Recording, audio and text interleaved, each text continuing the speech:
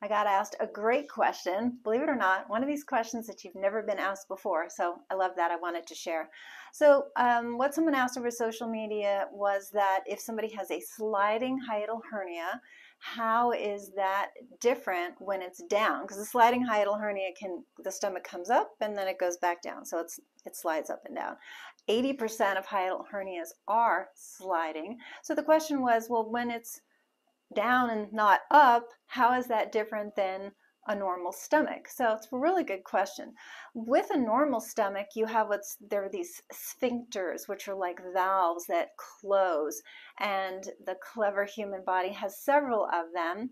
There's two of them in your esophagus, which is the tube that connects your mouth to your stomach, and it's super smart. When food is coming through and it passes, the sphincter closes down, so that's to help the food go in the direction you want, top down, not the other way.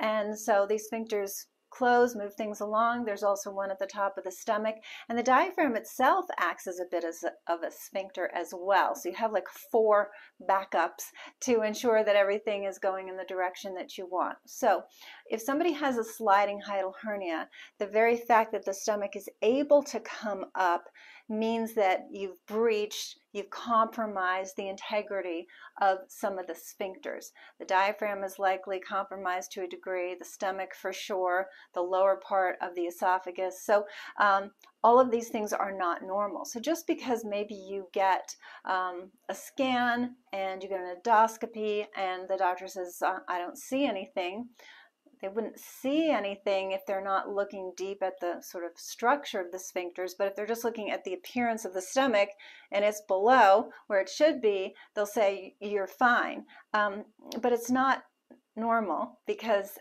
by definition, if it can come back up, that means that things have been compromised. So then you get into, of course, why? How do these sphincters get compromised? So why is the stomach being spasmed and pushed up for a variety of reasons? And we talk about that in a lot of my videos, but it has to do with, of course, what you put in your stomach, which is what you're eating. Do you have any bacteria or parasites, not just in the stomach, but in your intestine or colon? Do you have constipation that's increasing what's called the intra-abdominal pressure, meaning the pressure in the belly area, and just that pressure building up forces the stomach up? So there's a lot of different reasons that it can occur, but just the fact that you have a sliding hiatal hernia, just because it's down in what appears to be a normal position, is not normal and healthy. And then really the second question of this person was that, well, what's the difference between somebody who has hiatal hernia syndrome and a normal person? And it's another good question, because so often we put up with symptoms, especially if you've had something for so long. I mean, I meet people all the time that have had a variety of symptoms for decades, and whether they take medication or now their medication is not working anymore, it has so many side effects, they don't want to continue taking it, or their doctors just say, I don't know, you just have to live with this. It's not normal. The human body knows how to heal, it knows how to repair, and if it's not doing so, that's wrong. And that body needs to be unburdened. It needs to be assisted such that it can then get back to repairing itself, which is what root cause medicine is. It is appreciating the fact the body knows how to repair, it knows how to heal. If it's not doing so, it will give you a symptom to let you know that it's not doing so.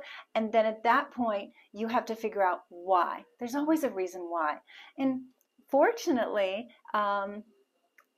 it's not common, fortunately, that people are so far gone that the body can't repair itself.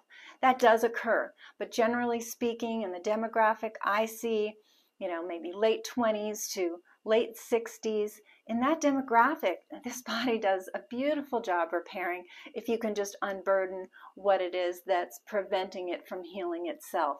And that's a variety of things for each person.